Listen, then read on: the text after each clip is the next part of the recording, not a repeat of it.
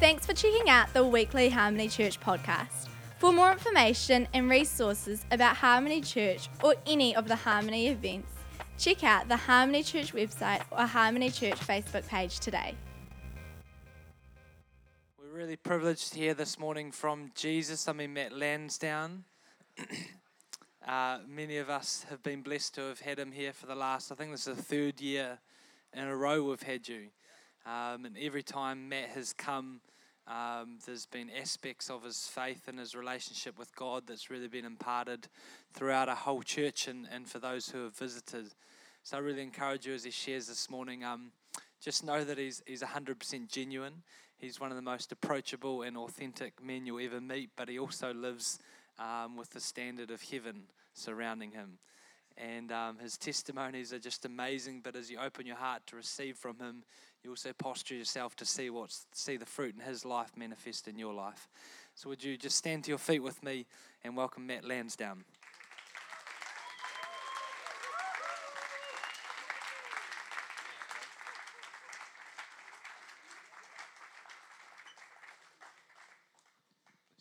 Gracias. Wow. Wow, you guys are looking amazing. Yeah. Wow. Just turn to the person next to you and say, you look beautiful today. And now give them a high five and say thank you. Awesome. Awesome. Well, Christchurch is, I love the prophetic sign of walking in the door and the daffodils being on the counter, and spring has come early. There's an early change of season.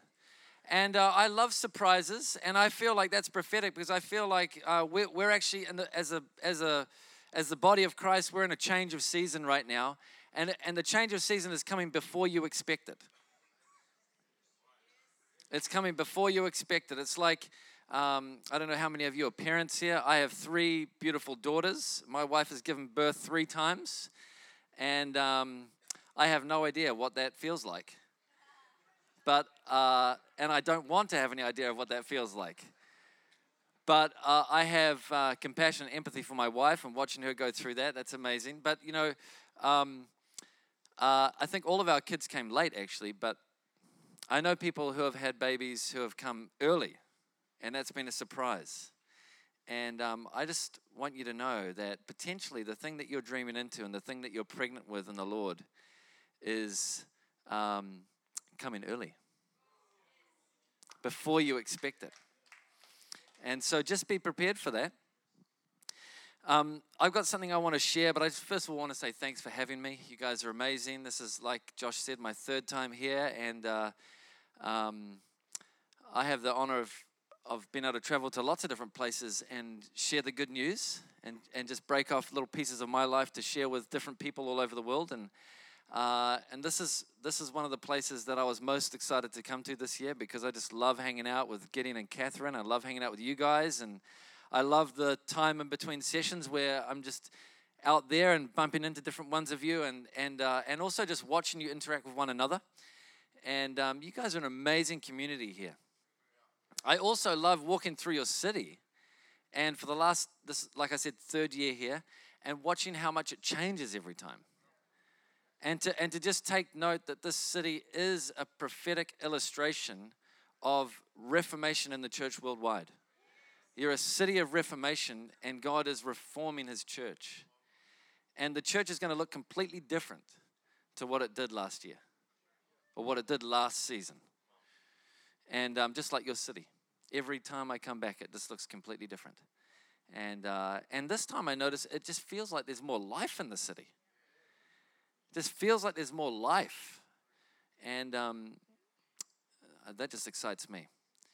So it's an honor to be here, and my wife says hi. Renee, she says hi, and my kids, I think they said hi.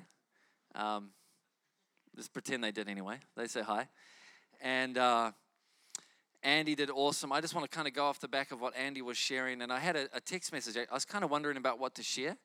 And I had a text message, and my friend said, he just said to me, I declare over you the thunders and delightnings of heaven.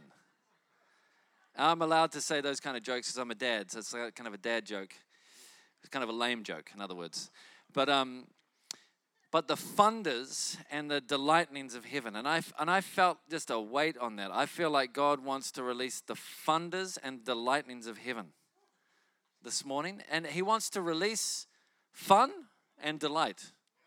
And I just believe there's a key in the room that He wants to actually unlock you to enjoy Him on a wider spectrum and a deeper spectrum.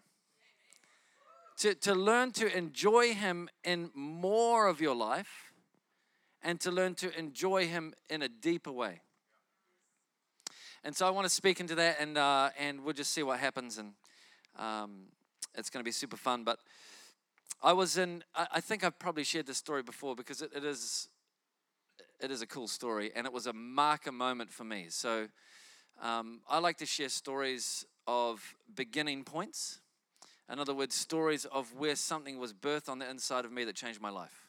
And there's so many stories to share, but those stories have impartation. And so I was in Nebraska. And have you guys heard the Nebraska story? I can't believe I haven't shared that. Maybe as I start sharing it, you'll recognize it. But I was in Nebraska, and this was probably 9 years ago now, so it's not a recent story. But I was in Nebraska, and we were at this cowboy church, and I'm talking like a real cowboy church. Like, I'm talking the guy who I was staying with, I've forgotten his name now, but only a year before I came was the first time he had bought a car. Because for his whole life before that, all he had owned is a horse. And he literally would ride his horse from his farm to the bar, to the pub, and like tie his horse up at the post outside the pub and go to the pub. And then ride his horse back home. Like, I'm talking like, and a cowboy hat with cowboy boots and spurs, like a real life cowboy. At breakfast time, he made eggs. And, cowboy eggs. And he was like, do you want some chili? And I was like, yeah, I like a little bit of chili. And so he put chili on his first, which I suppose is a cowboy thing to do. And you literally, I'm not even exaggerating this, you couldn't see the toast or the eggs. The chili flakes were so piled up that you literally, honestly could not see the toast or the eggs. And then he passed me the chili, and I felt inferior. I felt like, oh man, way to belittle me, man. I'm not as cool as you. I'm just gonna have a few. Is it okay if I just have a few sprinkles? And he kind of gave me this funny look, and I thought, okay, cool. I'll just eat my eggs over here. And anyway, the first meeting we did in this little cowboy town, walked in, and as we walk in the foyer, this lady runs up and she's bawling her eyes out, and she's got this dog and this puppy, and this puppy has actually died, and it's her like pride and joy. She's a pet lady. She loves her dogs, and her dog has died, and it's so dead that it's cold. So it hasn't just died, it's cold, and it's in rigor mortis, which means it's stiff. It's like unbendable. So, the tail is sticking out straight. It looks like it's been electrocuted, the tail is sticking out straight. If it's sleeping, that's a weird way to sleep. And it was pretty dead, and so we just thought, well, praise the Lord. Let's just pray and see what happens. So we started to pray, and I had my hand over the dog's face, and my other friend had the hand on the dog's like butt and tail, and we started to pray, and no kind of like major feeling of the anointing or anything, but I just felt this tongue just on my hand, and the dog warmed up and just raised from the dead. So that was in the foyer. That was awesome. And I love that. I mean, I teach my kids, by the way, to raise the dead by practicing on bugs. Because we don't see dead people every day. I haven't seen that many dead people. But I've seen lots of dead bugs. I kill lots of bugs. I am a murderer of insects. And then I'll get my kids, and they're like animal activists. You know, my kids probably are going to work for the SPCA or Greenpeace or something in the future, but they love animals. And I love animals too, just not bugs. And but I'll get them to pray for the bugs, and they pray for them, and sometimes they don't come back, but sometimes they actually come back from the dead. They come back to life. And you might say, well, they might have just been stunned, Matt. Maybe, but some of them definitely not. Some of them, that was not stunned. That was definitely dead, decapitated. And so I teach my kids to raise the dead. I mean, practice on animals. That's a side note for free. Anyway, so that was in the foyer in Nebraska, and then we walked into the meeting, and the associate leader had invited us to come and minister, but the senior leader was very suspicious. He said, listen, those guys can come if you want them to, talking to the associate leader, those Bethel guys, but I've heard stories about those Bethel guys, and I'm going to be in the meeting only to just make sure that the feather thing doesn't happen. And I'll just sit at the back, and you won't even know I'm here. You lead the meeting. I'm just going to sit in the back just to make sure that doesn't happen. And we didn't even know he was in the meeting, but he's sitting at the back, and his big concern was, I don't want those, signs and wonders showing up. I've heard the feathers, the angel feather thing. I mean, what a load of baloney, the angel feather thing. That's his mindset. So he's at the back, and he's like, cool, some miracles can happen, but God can go healing, but let's not let God go too far. And so he's at the back, and during the worship, he actually came up at the end of the worship, and he says, I've got to repent, and he's covered in feathers. And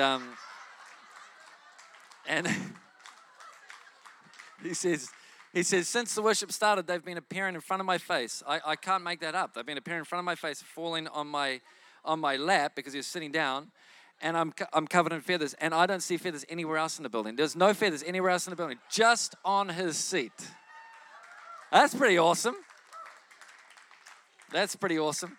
And then another cool thing that happened on this particular, I'm just painting a picture of what kind of meeting it was. It was just an electric meeting. And there was another lady there, and we pointed at her. We said, there's someone here with metal in your throat, or in your neck, kind of back here on your neck. You've broken your neck, and you've had a metal plate as a word of knowledge. And she said, yep, that's me.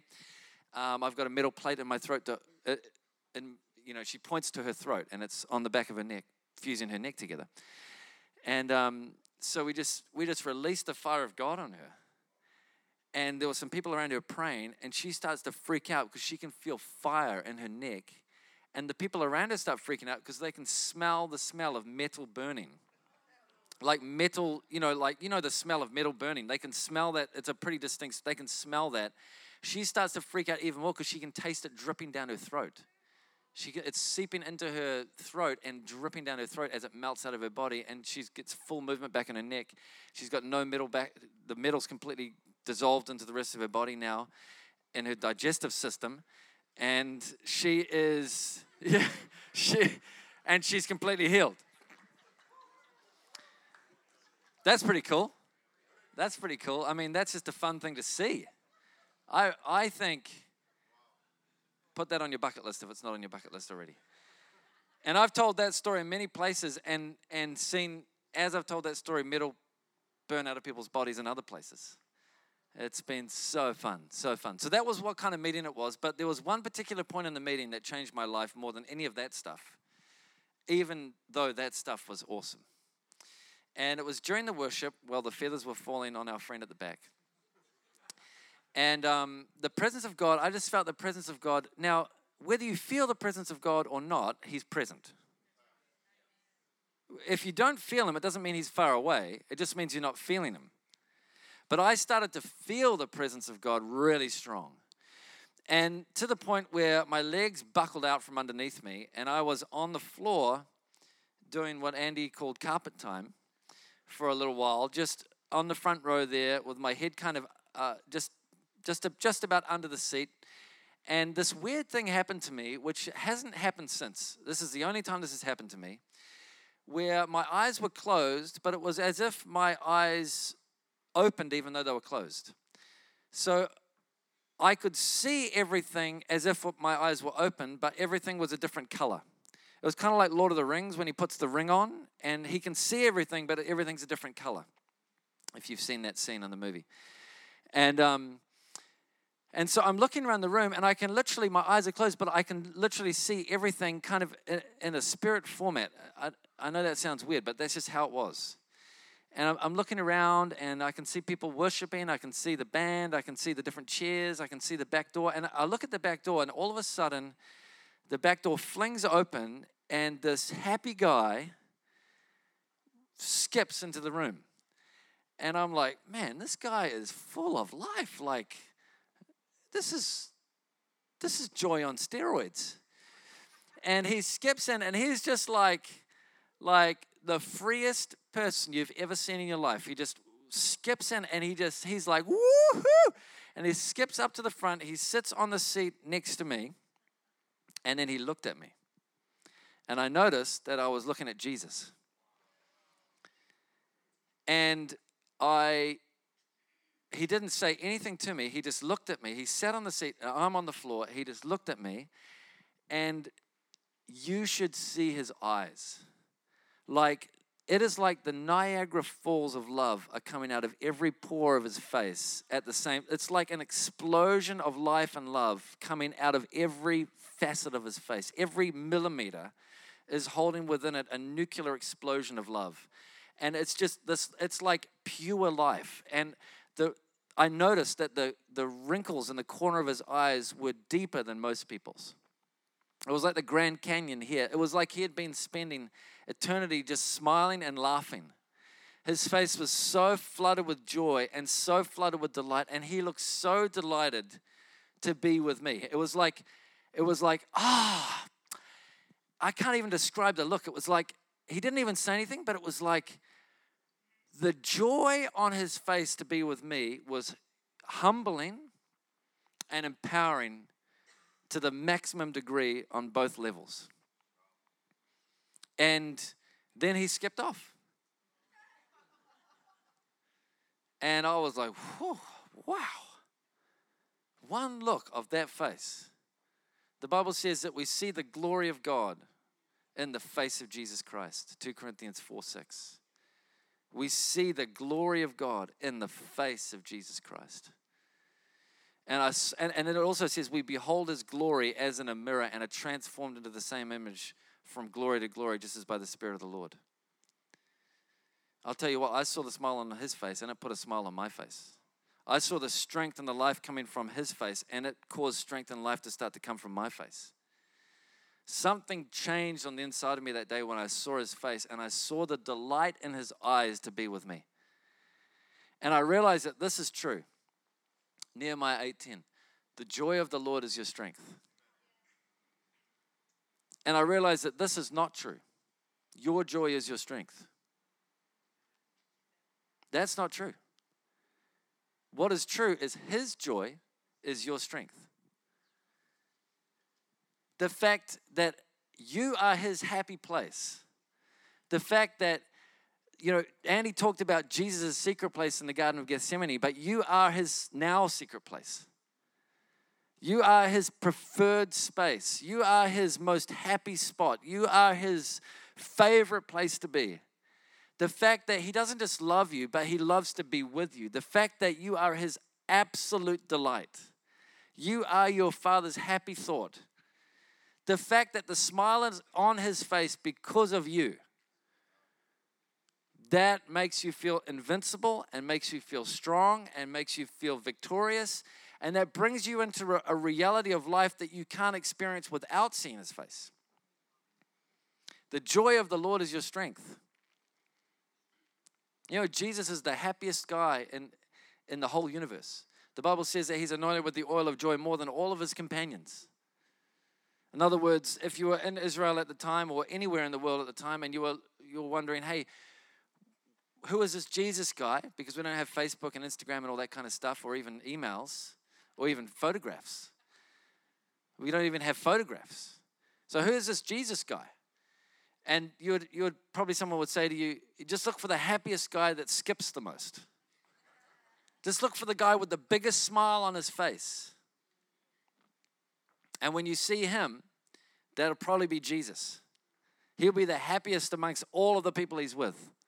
And the Bible says, if you've seen me, you've seen the Father. It also says you've been created in the image of God. So for you to be you means you have a big smile on your face most of the time. It means you live in an unshakable, indestructible joy that comes from an encounter with his face, an encounter with his love, an encounter with realizing that, oh my gosh, God, what an honor to be your great delight. God wants to release the thunderings and the delightnings of heaven. You are delighted in. He really, really, really likes your presence. I'm hungry for the presence of God. Man, I want more. I want to experience more. I want to know him deeper. I want to understand him more. I've done things to communicate my hunger towards the Lord. I've done things to communicate to God, God, I'm hungry for more of you. I've done things like I've fasted and I've prayed and I've traveled the world and I've gone to different conferences, and maybe you're at this conference right now because of your hunger for more. And I've done things to say, God, yes, I say yes to more. God, I'm communicating to you that I want more. And when I say I want more, I don't want you to give me more because you've already given everything. But God, increase my capacity like the painting out the back. Increase my capacity to pull in what you've made available. I want more. And then I hear him say, I want you more.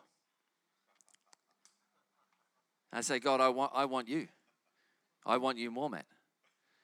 God, I'm hungry for your presence. I'm hungry for yours more, Matt. I'm hungrier for you, Matt, than you are for me. I love you more than you love me. I want you more than you want me. I refuse separation from you more than you refuse separation from me. He says to me, Matt, I don't believe in separation. I believe that separation is an illusion. I will never be separate from you because I can't stand it. You are my favorite place to be. I want to engage with you more, Matt. I'm hungry for more of your presence. He said, Matt, you fasted a few days. You've gone to a few conferences. You've traveled a few different countries. You've pursued me in this way and that way and the other way. You've centered your life around a pursuit of me, and that's awesome, and I love it, and thank you. But, I went to the cross.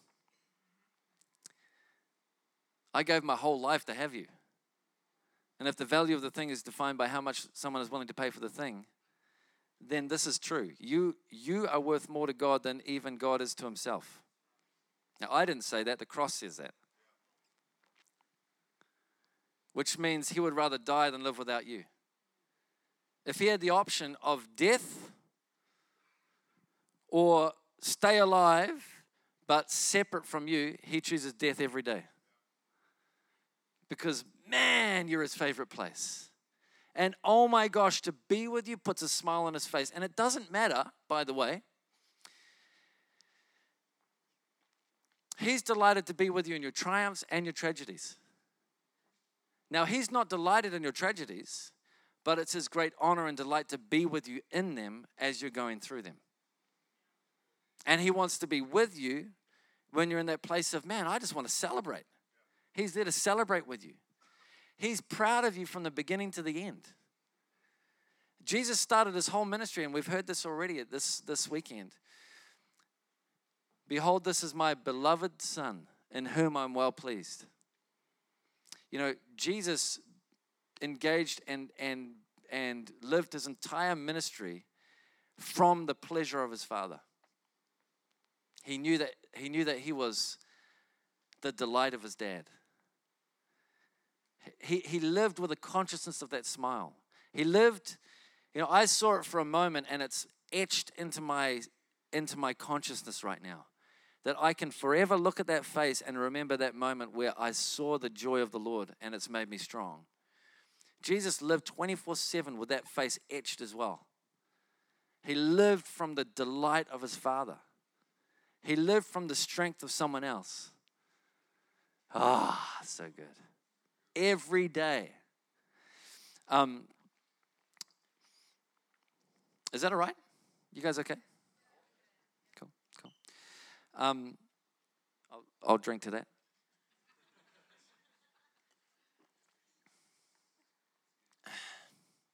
The more you interact with happiness, the more happy you become, by the way.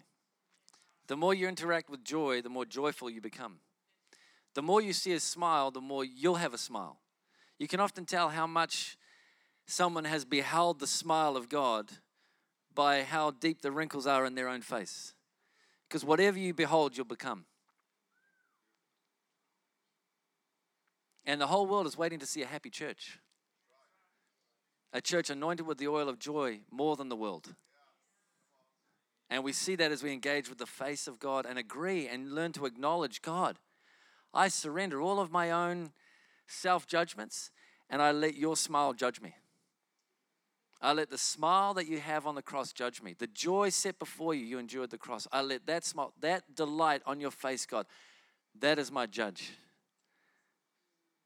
I've written myself off, but for some reason, I am your delight.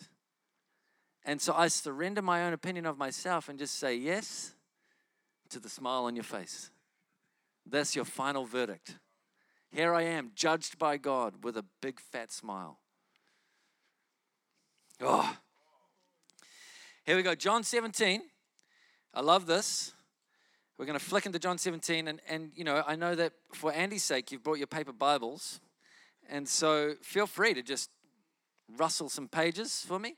You're going to go John 17. And this is pretty awesome, John 17. This is the end of, I think, a 5-chapter conversation, starting in John 13, ending at the beginning of John 18. And this is, I think, 1/5 possibly of the book of John, or slightly more than that, which tells you it's a really important conversation to take note of. I mean, Jesus, there were a lot of stuff to write about if you wanted to write about the life of Jesus. And John spent 1/5 of his writing about one conversation. I mean, apparently there's not enough space in all the pages of the earth to write down the account of Jesus' life on earth and all the miracles that took place. And yet John said, hey, listen, let's take a whole 1/5 of what I want to leave behind on planet Earth to share with the next generation. Let's leave a whole 1/5 of that, this entire portion of Scripture, of my letter, of my gospel, of my good news. And let's have it about one conversation that is right at the end, just before Jesus goes to Gethsemane, just before Jesus goes to the cross. And it's kind of his final instructions. It's his final conversation. It's his final cordero with his crew. And then it ends with not his final prayer, but possibly the longest prayer recorded in John 17. And this is an awesome prayer because this is the prayer at the end. This is like the final kind of cry, the final request. This unearths and reveals and manifests and shows you what the paramount issue of God's heart is, what the primary main focus of God's heart is. This is God praying to himself. This is the prayer that God prays to himself. This is awesome. So just stand up with me. Just hold your hands out like this and just say, I receive. Amen. Okay, you can take a seat. Here we go. And I'm just going to read a couple of verses, and I'm not going to read the whole thing, but these couple of verses I think capture the main thrust of what Jesus is trying to get across and of God's main emphasis and focus and the paramount issue that's on God's heart concerning humanity. And it's this. In verse 21, that they all may be one, as you, Father, are in me, and I am in you, that they also may be one in us. One. Everyone say one. 8:3:1. That the world may know that you sent me, and the glory which you gave me, I have given them, that they may be one. Everyone say one. Just as we are one. Everyone say one. I in them, you in me, that they may be made perfect in one. Everyone say one. And that the world may know that you have sent me and have loved them as you have loved me. One. Here's the thing. God doesn't want none of you and all of him. God doesn't want less of you and more of him. Here's what God wants. Catch this. All of you, without the masks, all of you in all of him, and all of him in all of you. He wants complete fusion. He wants complete oneness. He wants you to walk in a consciousness of, I am one with my Father. I am one with Jesus. I am one in the Spirit. My spirit and God's spirit are one spirit. You can't tell where one ends and the other begins. I have been made one.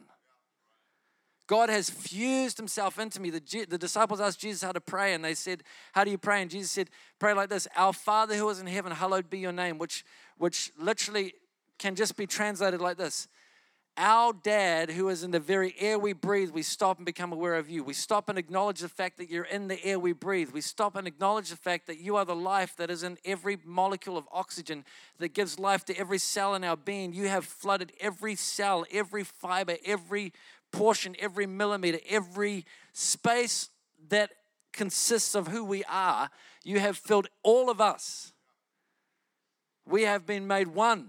There is no chance of separation. Separation is impossible. We have been fused together. We have become a different substance. In other words, a new creation. We are no longer over here as an old man and God is over here. We have now been made one in him. We're a new creation. We're a new breed. We're not mere humans anymore. We're Christians. This is amazing. This is incredible. And here's the thing, is that God wants to know you. And he wants you to know him. That's really what I'm trying to say with this whole message. God wants to know you, and he wants you to know him. And it is his delight to have that take place. There is a difference between knowing information about someone and experientially knowing someone. You have to catch that. Often when we hear the word knowledge, we think of informational knowledge. And I can know about anyone I choose to research. And God knows about every single person on the planet. In fact, God knows about every single person to the point that he's counted the amount of hairs on every person's head. And who gives a rip about that? Some more than others. But honestly, who has bothered to count? God has bothered to count not just one, but every head on the planet. I mean, that's how much God knows about you. He knows every detail. He knows every thought you've ever thought. He probably knows every thought you'll ever think. He knows everything about you, which does not mean that he knows you. You know that scripture where it says, depart from me? Remember that? Depart from me, not you never knew me. It's depart from me, I never knew you. It's not depart from me, I never knew everything about you. Because he knows everything about you, which doesn't mean that he necessarily knows you. Because to know you requires your involvement. It requires your opening of your heart. It requires your consent. I mean, you could go somewhere there and call it a name. You can know someone without their consent and they call it something. And you get put in prison for that. But when you know someone in covenant, in agreement, in a mutual knowing, I know my wife, and it's consensual. That's healthy. But it takes two people to agree. And here's what the Lord wants. He wants to know you by experience. He doesn't want to just know about you. He wants to experience you. And I love Christmas. I know that's a profound statement. I just want you to think about that for a second. I love Christmas. And, sometimes I look at people when they wear the color red and it just reminds me of Christmas. And then when there's someone, like right over here, there's someone with a red jacket and then a green right behind you, I just think, perfect Christmas scene. And it just reminds me of Christmas. And it's funny the things that remind me of Christmas when it's nowhere near Christmas. But I think it's just because I'm so excited about Christmas. And the reason I'm excited about Christmas is because we get to celebrate the birth of Jesus, which is another way of saying we get to celebrate the incarnation. We get to celebrate the day that God became a human. The Word became flesh and dwelt amongst us, and we beheld His glory. We get to celebrate the day that God actually stepped into the format of humanity and became a human. And I think that is profound. I think the theology of the incarnation is one of the most profound things to think about that you could ever think about. Because it shows you this. It shows you a God who wants to know, who wants to understand. He doesn't want to just know about humans. He wants to know humanity. It's not okay for God to know. He is not satisfied with knowing from the outside in. He doesn't want to be the God that sits on the sideline and goes, hey, that looks like a fun game you're playing. That's not what kind of God He is. He's the God that wants to get on the field and play the game. He doesn't want to know it from the sideline. He wants to know it from the center of the field on every position on the field. He's the God of the incarnation. He's the God that became man. He's the God that became a baby. Now, God could have come in any way. Jesus could have come as a fully grown 33-year-old and just 1 week, bam, done. But He came as a baby. Imagine being Mary right now, talking to Jesus in heaven, saying, hey, you remember when I used to change your nappies? And then she like elbows, Gabriel, I've changed God's nappies. Have you? Like she changed the nappies of God. Like she taught God to speak, I was about to say English, to speak Hebrew.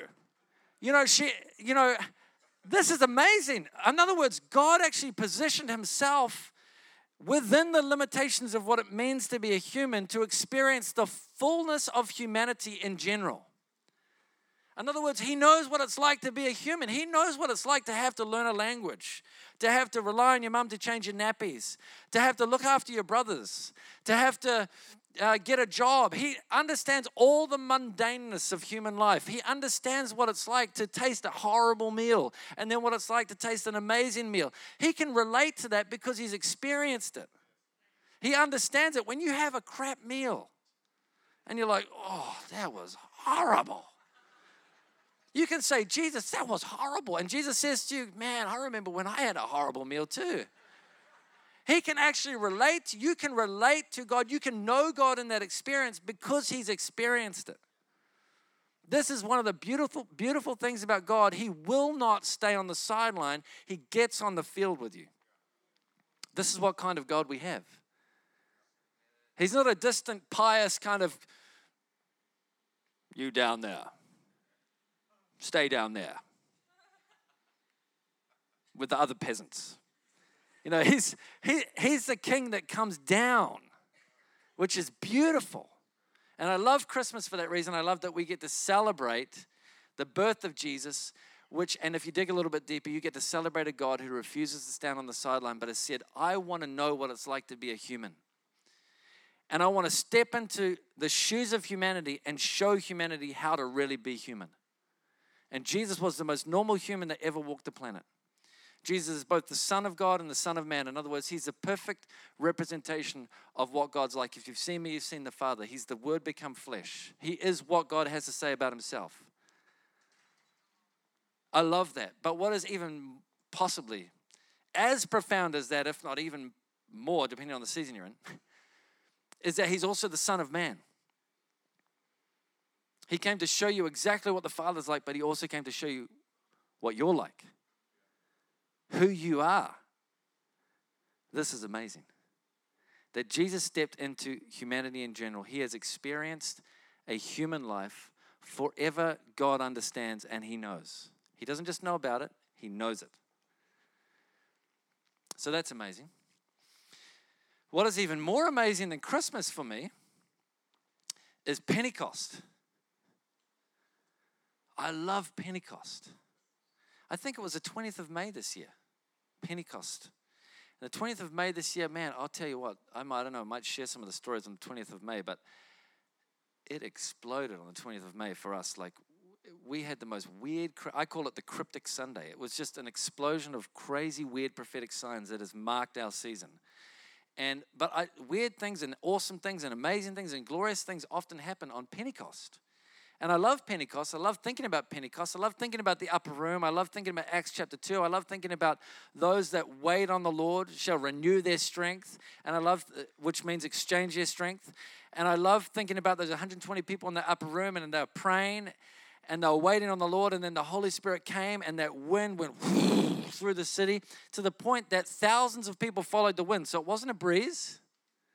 It wasn't a wind that you could miss. It was like a wind that was so ferocious that people were like, what the hang is going on with this wind? To the point that they followed the wind. Who follows wind? You've never heard of anyone following wind. This wind was so supernatural that people followed it to an upper room. That is awesome.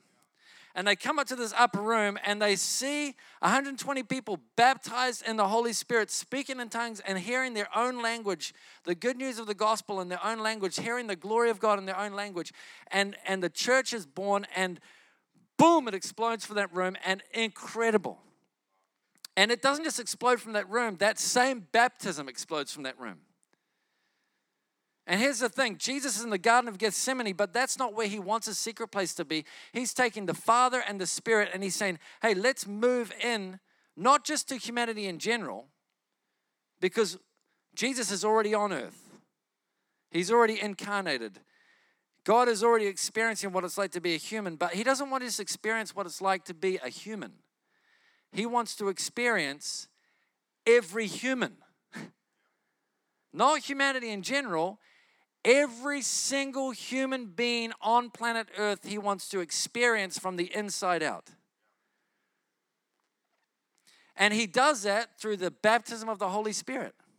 That we are baptized in the Holy Spirit, and John 17 becomes a reality for you and for him, and you become one with him. You are fused together. Your spirit and his spirit become one spirit, and God's dream is fulfilled, and he steps into the place where now he is living inside of you, wearing your shoes with you. He's experiencing, and Puka came up with this incredible song, which maybe we can sing it later. Possibly. You're like, yeah. Cogitate on that, see if you can do it. You'll hear that song maybe soon. But he steps into every human life that says yes. Why? Lots of reasons, but the main reason is he wants to know you. He doesn't want to just know humanity, he wants to know you.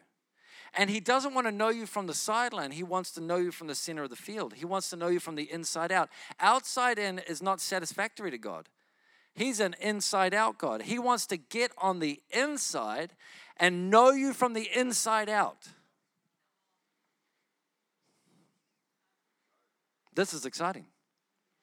Do you know, I had this thing where, this was possibly this was definitely one of, if not the worst moment of my life, but where my youngest brother passed away 4 years ago, and 25 years old, passed away in his sleep. His heart failed in his sleep. He had no previous heart conditions, but he kind of died in his sleep. And he was following Jesus, amazing young man, had dreams to change the world, and God didn't take his life, but the devil took his life. I don't blame God at all for it. I fully blame the devil. And I have lots of questions, which I probably won't get answers to, but I will not blame God for that. And so I lost my brother, and he's now currently living in a different place. And super hard for my family, and we were going through that grieving thing. He passed away in Sydney, and over the few days from the day that he passed away, for the next few days up until his funeral, we were getting text messages and phone calls and emails and FaceTimes, and we're just having tons of people reaching out to us just saying, hey, we're praying for you, love you, just want to encourage you, just want to know we're with you, we're thinking about you. We're having Christians, Buddhists, atheists, it doesn't matter. Just everyone's reaching out at this point, just saying, hey, we're just with you guys. We're just sorry for what happened. And every single one of those messages is so encouraging and means so much. But every now and again, someone would send a message who had gone through the same thing, who had experienced the same tragedy, who had worn the same shoes, who had felt the same stones under their feet, who had walked this road before, who had lost a brother or lost a son prematurely. And when we got a text or a message or a phone call from one of them, it's hard to explain what it's like. It just meant something at a different level. It went to a depth that other people couldn't go, not because they didn't want to go, but because they couldn't, because they didn't know. They hadn't experienced what I had experienced, and so I couldn't relate. As much as you try, you can't relate to me because you haven't experienced this. And then someone who had would text me, and oh man, you know what I'm going through. I can relate to you. There's something about the fact that you've experienced this that means that I can actually share this part of my world with you in a way that I can't share it with anyone else that hasn't experienced this. There's something about connecting with people that understand your life and what you've gone through that causes space for relationship to be possible where it wouldn't be possible if they hadn't experienced what you've experienced. This is one of the reasons why God doesn't want to relate to you from the outside in, but He wants to get on the inside out. He wants to get into your life. He wants you to know that He experiences every thought you think when you think it. He experiences your emotions as you feel them. He experiences your steps as you walk them. He experiences your words as you speak them. He experiences your pain as you feel it, as if it was His own pain. He experiences your victories. He experiences your cup of coffee as you drink it.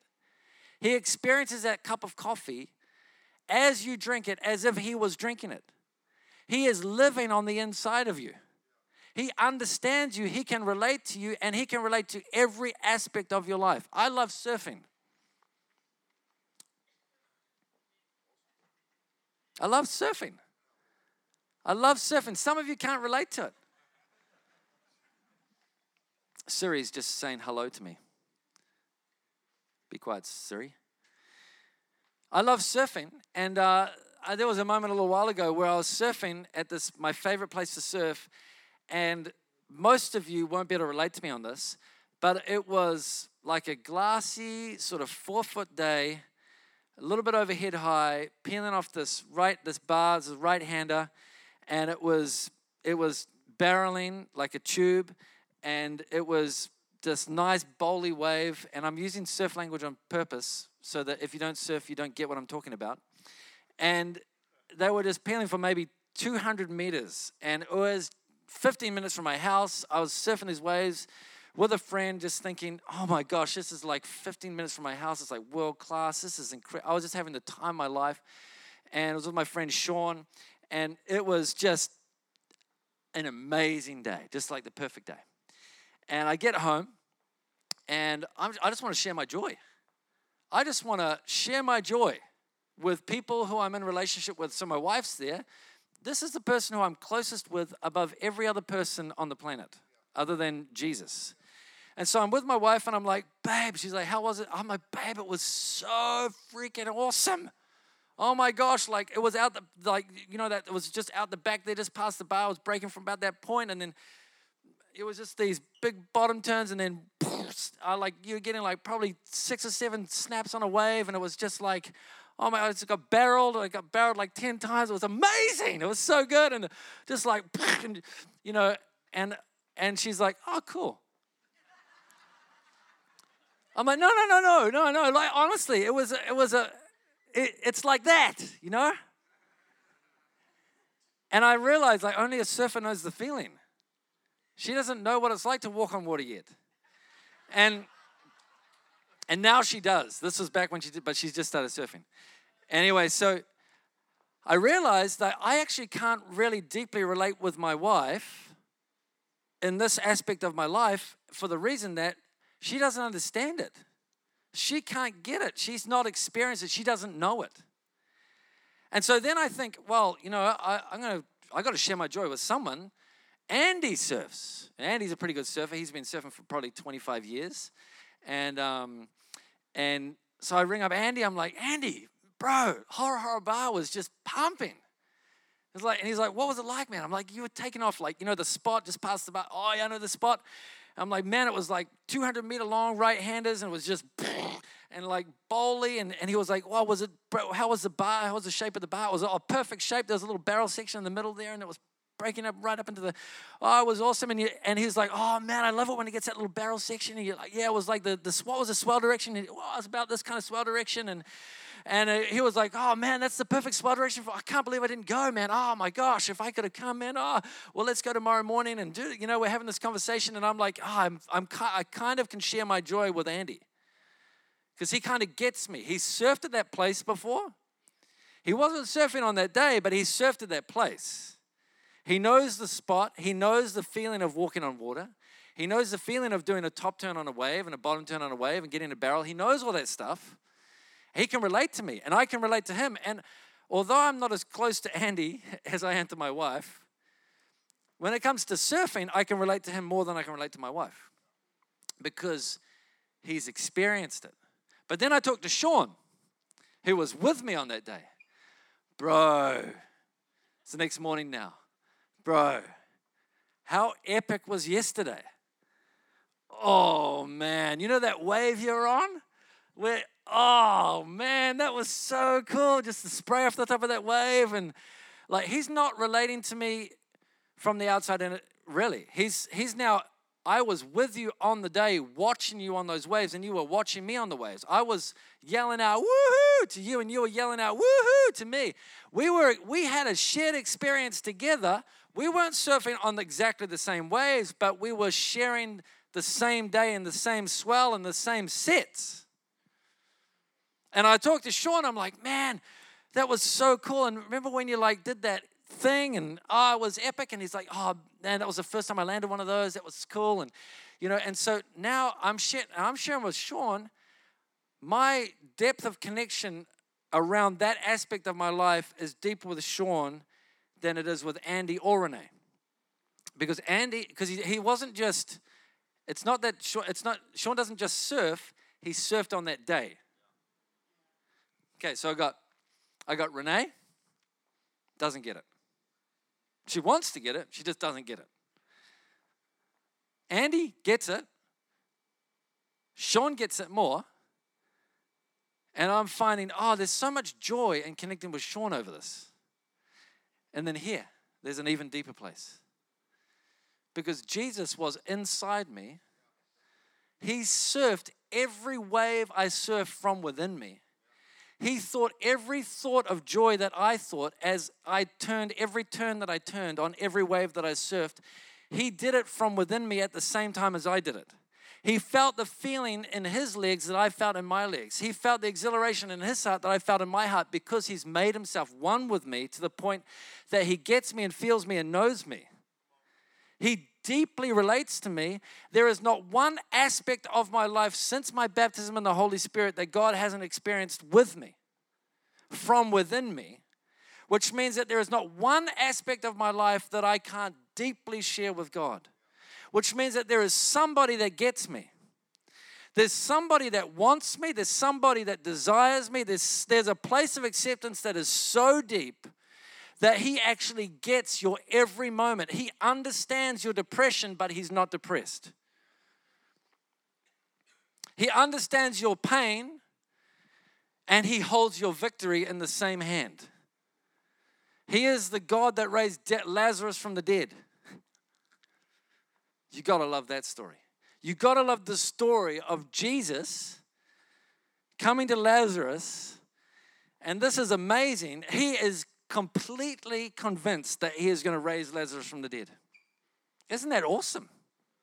He's like, someone said the dog was sleeping. Well, Jesus was like, Lazarus is sleeping. Everyone's like, bro, rigor mortis, mate. He's cold and he's gone. He's not sleeping. No, he's sleeping. No, he's dead. He's not sleeping.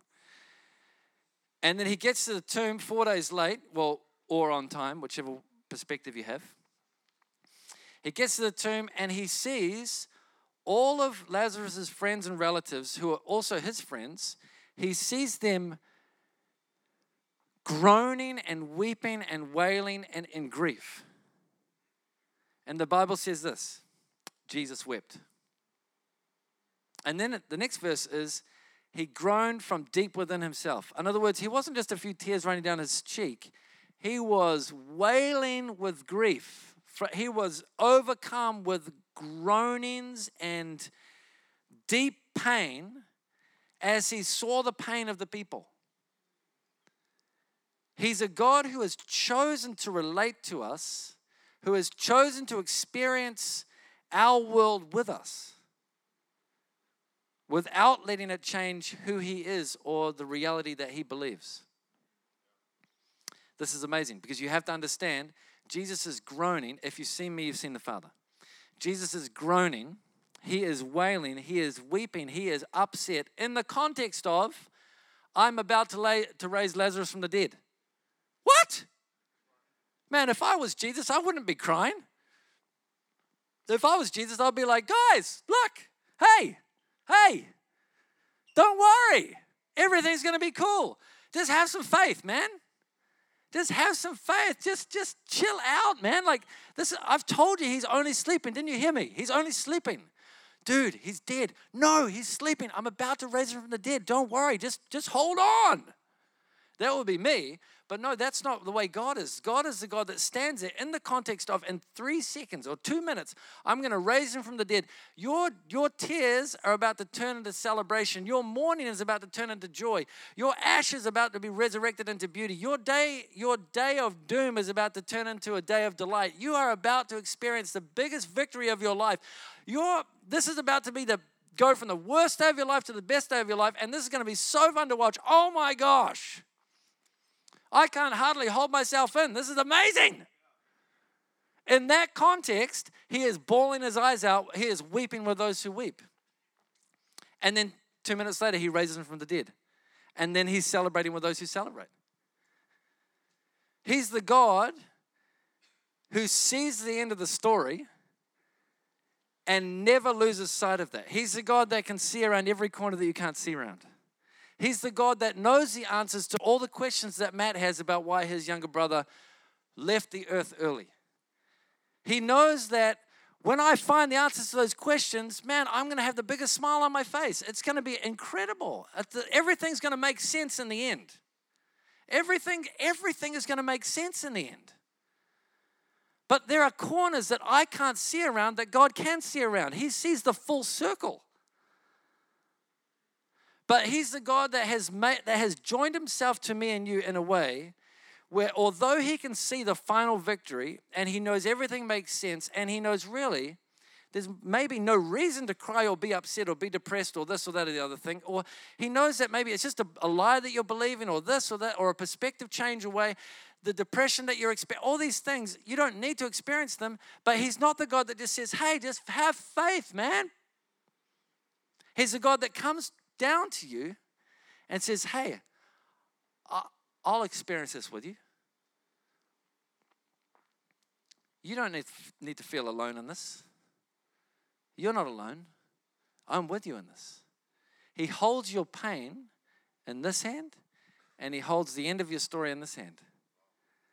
And he never loses sight of either. Why does he hold your pain? Even though he knows you don't have to feel that. It's because he wants to know you. He wants to know you. He wants you to know that you can relate to him in your tragedy and in your triumph. He wants you to know that he wants to know.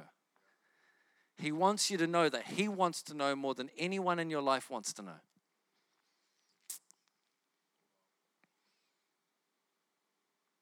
And he wants you to know, would you share your life with me? It's his delight. It's his delight to be with you when you're winning. It says when you win the soccer game. Man, he's like, woohoo! When you become a nurse and you get registered, he's like, he is your biggest celebrator. He's like, oh my God, yes, so proud of my daughter. And he's telling all of his angel friends, hey, oh my gosh, look, woo! Ah, this is so good. And then when you're in pain, he's like, hey, man, I'm here.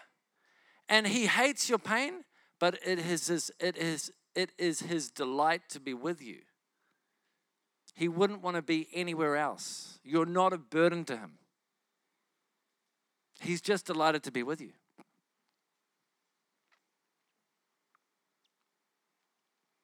And so here's the thing. I said I want to release the thunderings and the delightnings of heaven. Here's the thing. I just want you to see the smile on his face. And I want you to know that there are no boundaries that he doesn't cross. Or there are no aspects of your life where he says, hey, when you go there, I just stay here. He wants you to know, like when you're doing the dishes, he's excited to be with you. You don't have to just engage with God in the worship session. The dishes is a great place to connect with God. Your boring work meeting could become so exciting if you just realize that God's in you in that meeting. He's feeling that. God knows what it's like to feel bored because he knows what it's like to feel your boredom. But he could change your boredom into extreme excitement if you could acknowledge his presence in your boredom. You know, when you acknowledge his presence, he takes your Lazarus, who's dead, and turns him into a Lazarus that's alive. He takes your death and turns it into resurrection. There's something about the presence of Jesus, and here's what I just want to say, is that he wants you. You are wanted. He gave his whole life to have you. And he doesn't want, and I want to just, I don't know if I'm capturing this really thoroughly enough, but he wants to break down all the different dividing walls. There is no kind of dualism. There's no kind of sacred and secular. There's sacred, holy things that we do that God likes to be a part of, and then there's other things we do like surfing that he's like, that's kind of less than. God loves surfing. Because I love surfing. That's why he loves surfing. It's the same way I love Barbie dolls. You're like, what? I know you're growing your hair long, but hey, what's going on? Now, would I naturally choose to enjoy playing with Barbie dolls? No way. If it was up to me, mate, that's the last toy I would pick. But I happen to have 3 daughters, and it's my joy to connect with my daughters. And I don't really like Barbie dolls, but I love playing with my daughters, and they love playing with Barbie dolls. So I have grown to like playing with Barbie dolls because it's an excuse for me to be in my daughter's world. Maybe God wouldn't have picked surfing, although I think he probably did. Maybe God wouldn't have picked surfing naturally, but his son picked surfing. And so he loves surfing. He loves being with me when I surf. There's no place that God's not like, hey, this is really awesome, 10 out of 10 when you're doing this, and this is kind of, I'll tolerate you doing this. Okay, yeah, you can go for a surf. He's like, no, I'm stoked to come for a surf with you. What about when you go to the movies? Oh, that's not the most holy thing to do. Man, it is kind of. Because the Holy Spirit comes with you, which makes it holy. Whatever you touch becomes holy. If you do it with him, you bring holy ground. You are the holy ground. It's not the ground you're standing on that's holy. You are the holy ground. Everywhere you go, you make that place holy if you can acknowledge his presence in that place. Your whole life is holy. Your whole life is set apart, not because you set it apart, but because he set it apart. It's because he chose you. You've been chosen. You've been chosen. You've been chosen, not because God was like, I suppose because I wrote it in my book. I suppose I've got to choose these guys. I'm sort of bound to choose them now. All right, let's do it then. That's not what he's like. He's like, he chose you from his joy and delight. Anyway, pretty cool if you ask me. The joy of the Lord is your strength. Here's what I want to do is I just want to pray for you. And maybe, Pooks, can you jump on the guitar? Or could you play the guitar?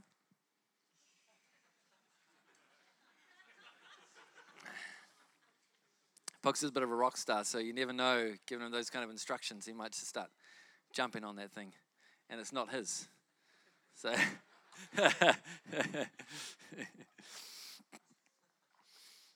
just close your eyes.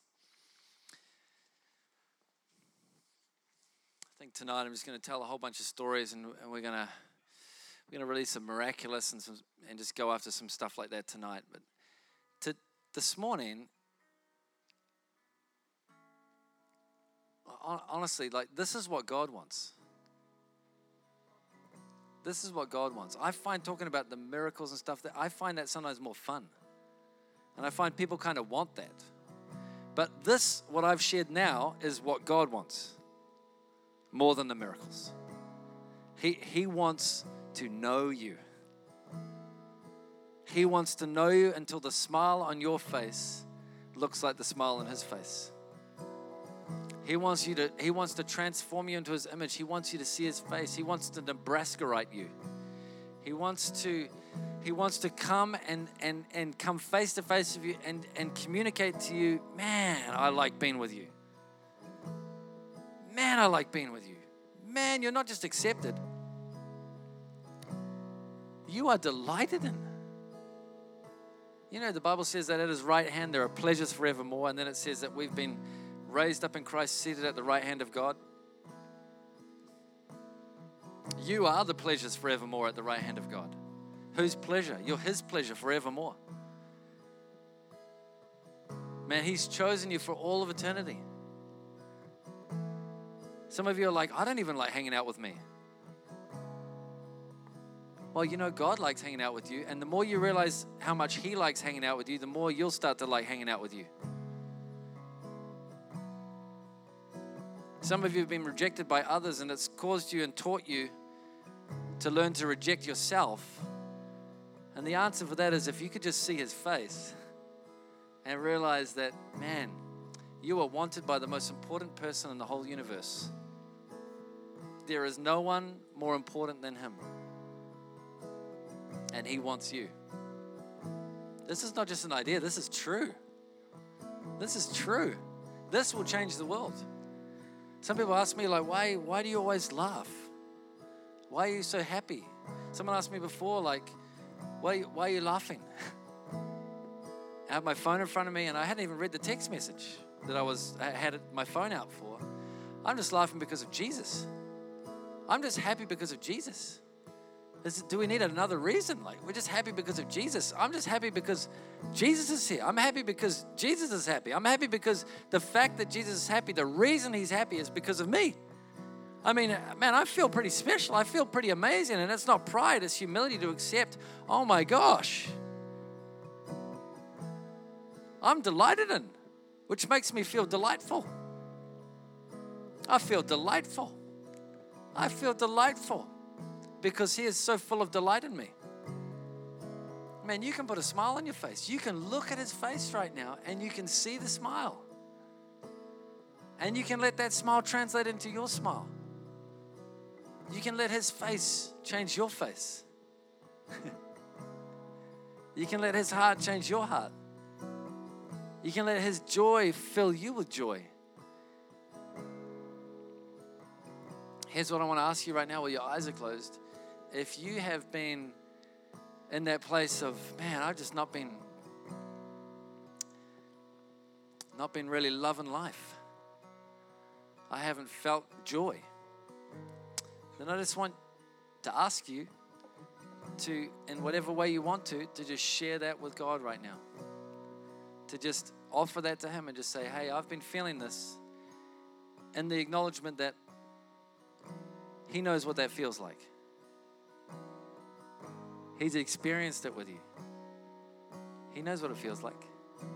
He might be the only one that knows what it feels like. He might even be the only one, including you, that knows what it feels like. He might even get it more than you get it. I just want you just to give that to him right now and just say, hey, I just want to share this with you. I simply just want to share this with you. I don't want to feel this on my own. I want to share this with you. I want to share this with you. And I want you to look at his face. And I want you to see the smile. He acknowledges your pain. But even in your pain, there's still a smile on his face. And the reason is because he loves to be with you. He loves to be with you. He just loves to be with you. He loves to be with you in whatever condition you're in right now. He loves to be with you. He loves to be with you. Oh man, he loves to be with you. Those that wait on the Lord shall renew their strength. They shall rise up on wings like eagles. They shall run and not grow weary.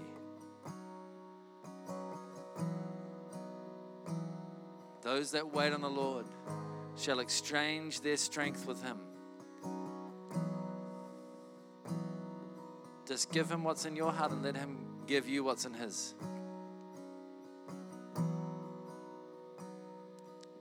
Just in your heart, just pray this prayer. Just say, God, show me your smile. Show me your delight. Show me your delight. Show me your delight. Show me your delight. Show me your delight, God. Show me your delight. Show me your delight. Show me your face. Show me the way you see me.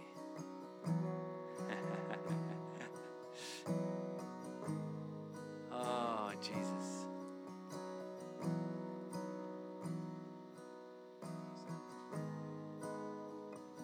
Pooks is just going to sing this song over you to finish.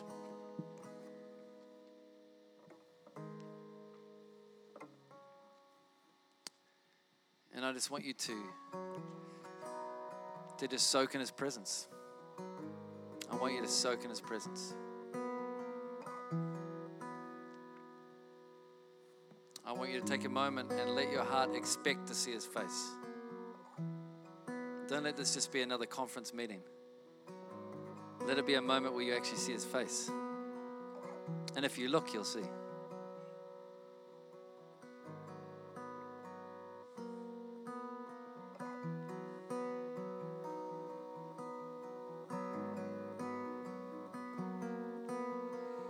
Union can never be broken. It's a promise that you have spoken, that you have never forsaken me. Union can never be broken. It's a promise that you have spoken, and you have never forsaken me.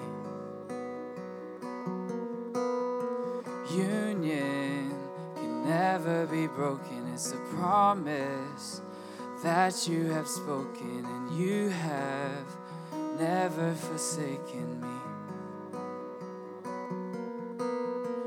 Union can never be broken. It's the promise that you have spoken, and you have never forsaken me.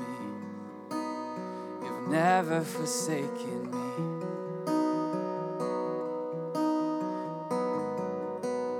You've never forsaken me.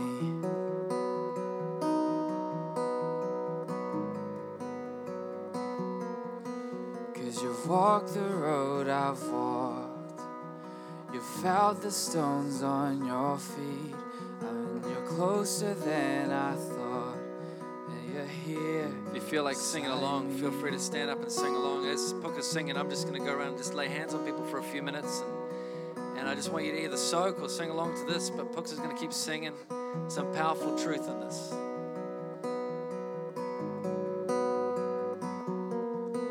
Cause you've walked the road I've walked, and you felt the stones on your feet. You're closer than I thought, Lord, you're here beside me.